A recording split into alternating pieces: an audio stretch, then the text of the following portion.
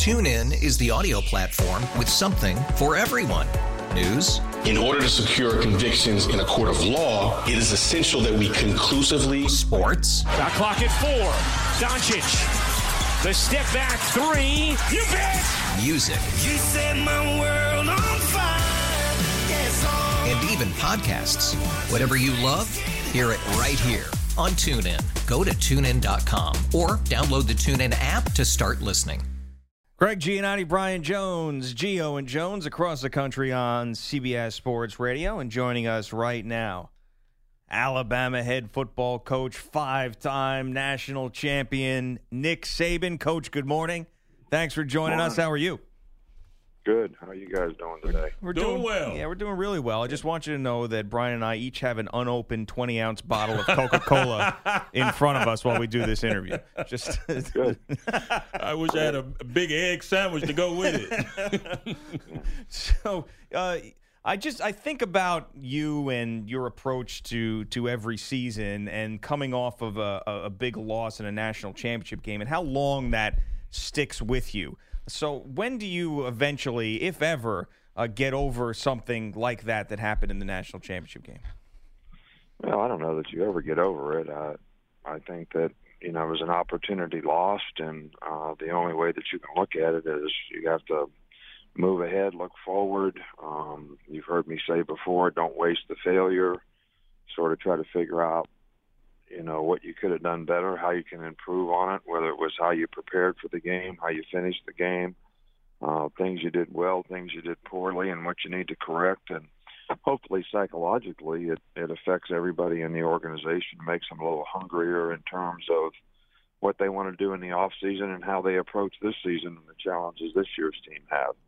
And Coach, along those lines, anytime there's an excruciating loss, whether it's a blowout or it's a close one like that in the ultimate championship game, usually you don't want to see that film. But will you go back and splice it up and show it to particular guys and coach them as far as particular situations that could arise again? Well, we do that in every game, win or lose. I mean, we're constantly trying to make our team better. So it's not about whether you lost the game, whether you lost on the last play, whether you lost it by a lot, or whether you won it close or won it by a lot. We're always going to do quality control on the things that we did well, the things we did poorly, the things we need to do better, critical errors that we made in the game, strategic planning errors we made as coaches that would have helped us play better. So, the next time we play that team or something similar to that, maybe we'll do a little better. So that's just a part of it. So we always do that. I think the psychological part of it is, sometimes when you win games like that, like we did the year before, you get a little more complacent. You're not as willing to make the changes you need to make to actually improve. Everybody's got to be able to be self-critical if you're going to improve, and everybody's got to be able to take constructive criticism so you can improve. And in an organization like this, I don't care what we did, how many games we won, we're always trying to improve each individual player and our team. Oh, along those lines, again, Coach, you talked about improving and not being content. And I had a former teammate, Ken Norton Jr., is now the defensive coordinator for the Oakland Raiders. He used to always say, don't get soft with success. How do you not get soft with all the success you've amassed, and how do you keep the players from becoming content? Well, I think that you always look ahead. I guess the best analogy would be climbing a mountain. You're always looking up. You're always trying to get to the top. Not everybody gets to the top. Very few people who do get to the top stay on top. So the moral to that story is you better keep climbing all the time. And this is something that we try to emphasize with the players, but our approach with our players is not necessarily about outcomes. It's more about process of what you have to do to be the best player that you can be. We don't just do it as a player, we do it as a person, we do it as a student, and we do it as a player. So the culture is, more defined to be successful, not necessarily defined by just the outcome, but successful being as good as you can be at whatever you choose to do. Gio and Jones with Nick Saban across the country on CBS Sports Radio. You've always struck me as someone that is spending every minute of every day trying to be better and continue to remain on top and keep climbing, as you say. How much time do you allow yourself to relax in the off season? Is there been a stretch where it's been more than just a couple hours? Oh, yeah. I've learned through the years that you got to take advantage of downtime and spend some time with your family, because during the season in recruiting it doesn't allow for much of that, and spend some time doing some things that you enjoy. So personally, that's I've learned to do that through the years. I can honestly say that maybe 25 years ago I didn't do it very well, but I've learned to do that better with age.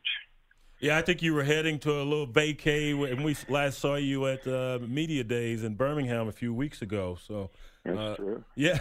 So what do you do during your downtime? What do you like to do? I like to spend time with my family, but I also like to play golf, and every now and then we'll go fishing, whether we fly fish in the mountains or go out in our place in Gasparillo and tarpon fish, or go in the back bay and fish for snook or whatever. And I mean, we, but I still think that even when I do these things, it's not like total downtime. There's always a little bit of recruiting. There's always a little bit of watching film or tape or evaluation of players. But I enjoy that. I like to have something to do. I just like to be able to get away from it for a little while. If there was one part of your job that you could choose not to do anymore for the rest of your career, what would that be? Well, I get asked this question quite a bit, but there really isn't any part of it. The part of it I like the best is, recruiting the players and trying to develop the players here in the program, personally, academically, and athletically. But then all the other things that go with it, whether it's speaking to alumni groups or media relations or managing staff, all those things are very important to being able to do the first two. So I don't really dislike any of them. I guess you just kind of get used to it after a while. And as you develop more and more relationships in all these areas, it gets a little bit easier to manage. See, I thought you were going to say weekly press conferences up at the podium, because I feel like there's at least 4 or 5 times a year we'll play some audio of you getting real fired up over something. It seems like you don't want to be there. That would have been my guess. Well, it's an opportunity to send out a message. It's not necessarily I don't want to be there, and it's how you choose to send it. We know how you choose to send it sometimes. It's effective. Yeah, and I dig it, to say the least. You mentioned recruiting, and Coach, you're recruiting all over the country. We talked to you on signing day this past February, and my question is this, because back when I was playing, the D-recruiting would take place from those upperclassmen on the team. Is that still the case, or is it where these young men just know, when you're going to Alabama, we just better fall in line? No, we do a lot of we have a lot of what we call personal development programs, and we do a lot to sort of integrate the guys into what they need to do to adjust as student athletes in college, just like there's a lot of stuff that you have to do when you go from college to the NFL. And I meet with the players a lot. We have a couple sports psychiatrists, sports psychologists. We have a leadership group on the team. We're trying to get the players to buy into development. What do I have to do to develop? Don't just think you're going to come right in and play without making a commitment to learning the offense, becoming a complete player at your position. A lot of people in this day and age are very result oriented. They sort of mistake goals for outcomes. In other words, receiver wants to catch 50 balls. Well, that's an outcome to me. That's not really a goal. So, and they have to understand these are the things you need to do to catch the 50 passes, and that's what we want you to focus on, and that's what we want you to do. So, it's most guys get it. Most guys understand it. But we kind of preempt that in recruiting too. So the players that come here they're sort of prepared for it. I always tell them, I don't want you to commit to Alabama. I want you to commit to all the things we're going to do to help you be successful as a person, as a student, and as a player. And if you're ready to do that, then, come on. So it's kind of how we do it. Talking to Nick Saban on Gio and Jones, CBS Sports Radio. What do you think it's like to work for you? Look, I always try to be fair and honest with everybody in our organization, but I don't apologize for being demanding, to doing things the right way and to the standard and that we need them to be done. And, sometimes people get a little, I don't know, offended or whatever if they get confronted when they're not doing what they're supposed to do. But I don't know how else you do it. You do that with players, so you have to do it with everybody in the organization, and everybody's got to understand that and expect it. And it's not personal. It's just this is the way we do it here, and this is how it needs to get done. And I personally, when I worked for Bill Belichick, that's how he did it. He defined the expectation and the standard, and you had to be responsible and accountable to it. And that's kind of how we do it. But I actually like that because you always knew exactly what was expected, and you always knew exactly what would happen if you didn't do it the right way. So, I can't speak for everybody that works for me, but just from a leadership perspective, that's what I try to do, and I think a lot of people get it. Maybe there's a few that don't. Yeah, there's been a few. Coach, your approach, is it a direct result of how you were coached as a player? Well, yeah, I think everything that I do, I basically learned someplace else from somebody else.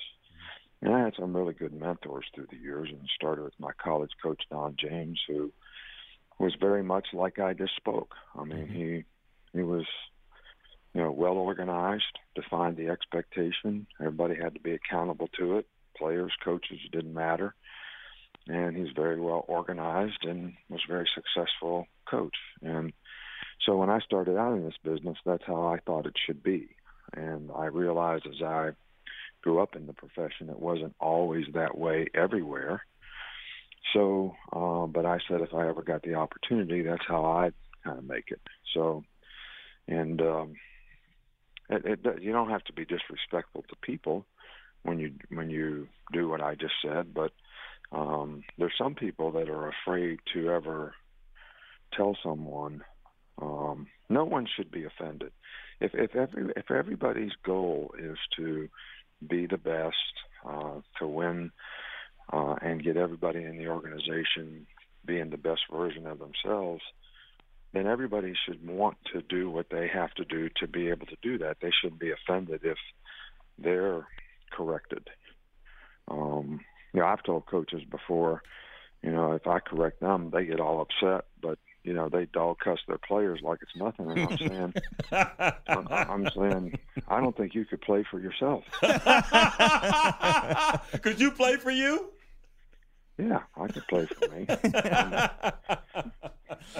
You mentioned Belichick before. Have you ever seen this guy happier? He was in Nantucket magazine, sitting in a field with Linda smiling and modeling. I mean, I think this guy found his happy place. Well, I don't think that. Look, I don't think Bill's been unhappy in his life.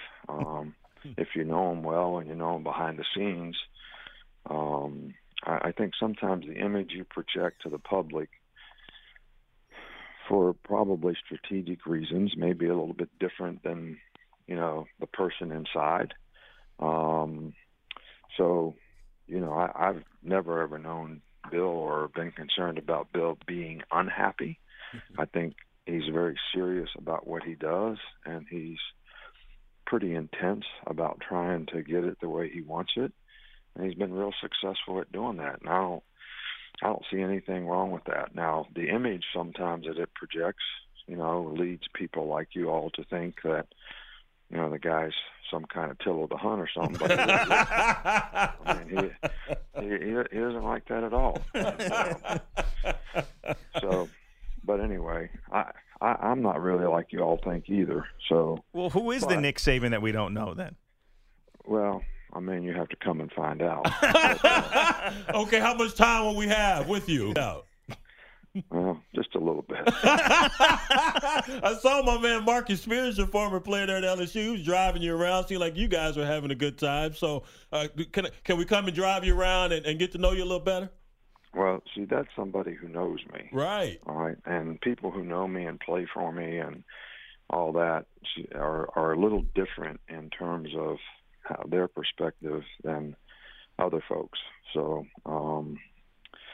but anyway, it is what it is. Your blind spot is kind of how you perceive yourself relative to what everybody else perceives you. So, and my wife tells me mine's as big as the Grand Canyon. So I got it. I get it. I got the feeling that you don't give a damn, though. I care about what she thinks, but right. I wouldn't want. Yeah, but I mean the rest of us. Yeah, her, of course. Well, I try to treat people right and respect them, and I just I don't spend a lot of time worrying about what everybody else thinks. If I think I'm doing the right thing and being fair and honest, maybe they just don't understand. Did it take you a while to get to that point as well, or has that been something you've been good at, not really caring about the perception or what people think of you? No, I think it takes a while. I think, when you get criticized fairly and unfairly, eventually you sort of sift through and don't really listen or read much about the good things, and you don't really listen or get affected much about the bad things. And because really, as a leader in an organization, you can't be affected by those things to make decisions that may not be the best for your organization, but you're emotionally affected by what somebody else thinks or says. So that's a dangerous place to get. Yeah, it is. Let me ask you real quick about your quarterback, Jalen Hurts. Of course, a fantastic year last year as a true freshman. What are some of the areas you wanted him to work on heading into the offseason in the spring? Right. Well, I think the big thing in the offseason was to try to develop him as a more efficient, effective passer, and he's done a really nice job of that. Last year we made plays in the passing game, but probably not as consistently as we'd like, and it wasn't really – Jalen was a freshman. We were a little risk-averse in how we developed him.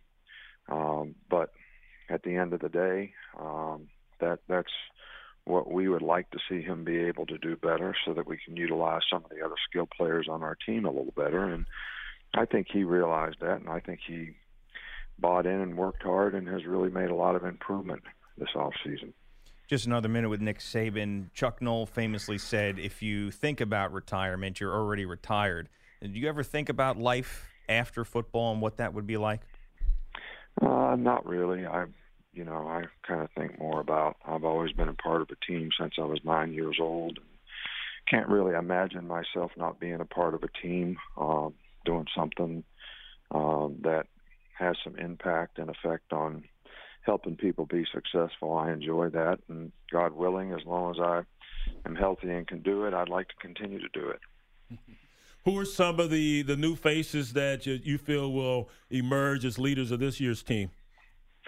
Well, I still think that's yet to be determined, especially probably more on defense than offense. We have more returning players on offense than we do on defense, and most of the leadership, we had 7 guys drafted off our defense last year, so a lot of guys to replace, capable players, but how they assume those roles, and some of those roles are guys that need to step up and, affect other people in a positive way and take command of, what's going on, and that's something that is probably yet to be determined. Brian was invited to one of the College Football Playoff Committee meetings. Is there any message you want him to relay on your behalf while he's there? No, not really. I'm fine. need to get in some political turmoil here. Oh, Bill Hancock, he's a good friend of the show. No political rancor or anything like that, Coach. You know, he does a great job. He does a good job, and the system has created a lot of interest, so it's all good. Okay, well, let's follow up on what you proposed that everyone's all up in arms about. It's a bridge too far. I actually like the fact that you want Power 5 teams playing Power 5 teams. But the rub is, and I always say this, Coach, about big-time college sports, whether it's football or basketball, if you're looking for that socialism that you hear on the political scene, look no further than big-time college football or basketball, because that's where it lives. And those programs, the lesser programs that usually subsidize their programs by playing big iconic brands like yours, they will be hurt if we go to this model that you're proposing. Are you at all concerned with that? Well, I think that it would actually give us a better opportunity to determine who the best teams were, because it'd be more like intersectional type games. So it's really hard to determine the competitive balance between one conference and another. And the assumption is they're all the same. And that's probably not exactly right. Strength of schedule has huge deviation in college football, right now. And I don't know how you can sort of calibrate that effectively and correctly. So, look, I'm an old NFL guy. So, and I'm talking about for the fans, for the people in the program. I think you could get in the playoffs, and just because you lose one game doesn't mean you would be out of it. Sort of like the NFL, the Giants lost 6 games a few years ago and won the Super Bowl. So, you play better competition all the time. I think players would be more interested.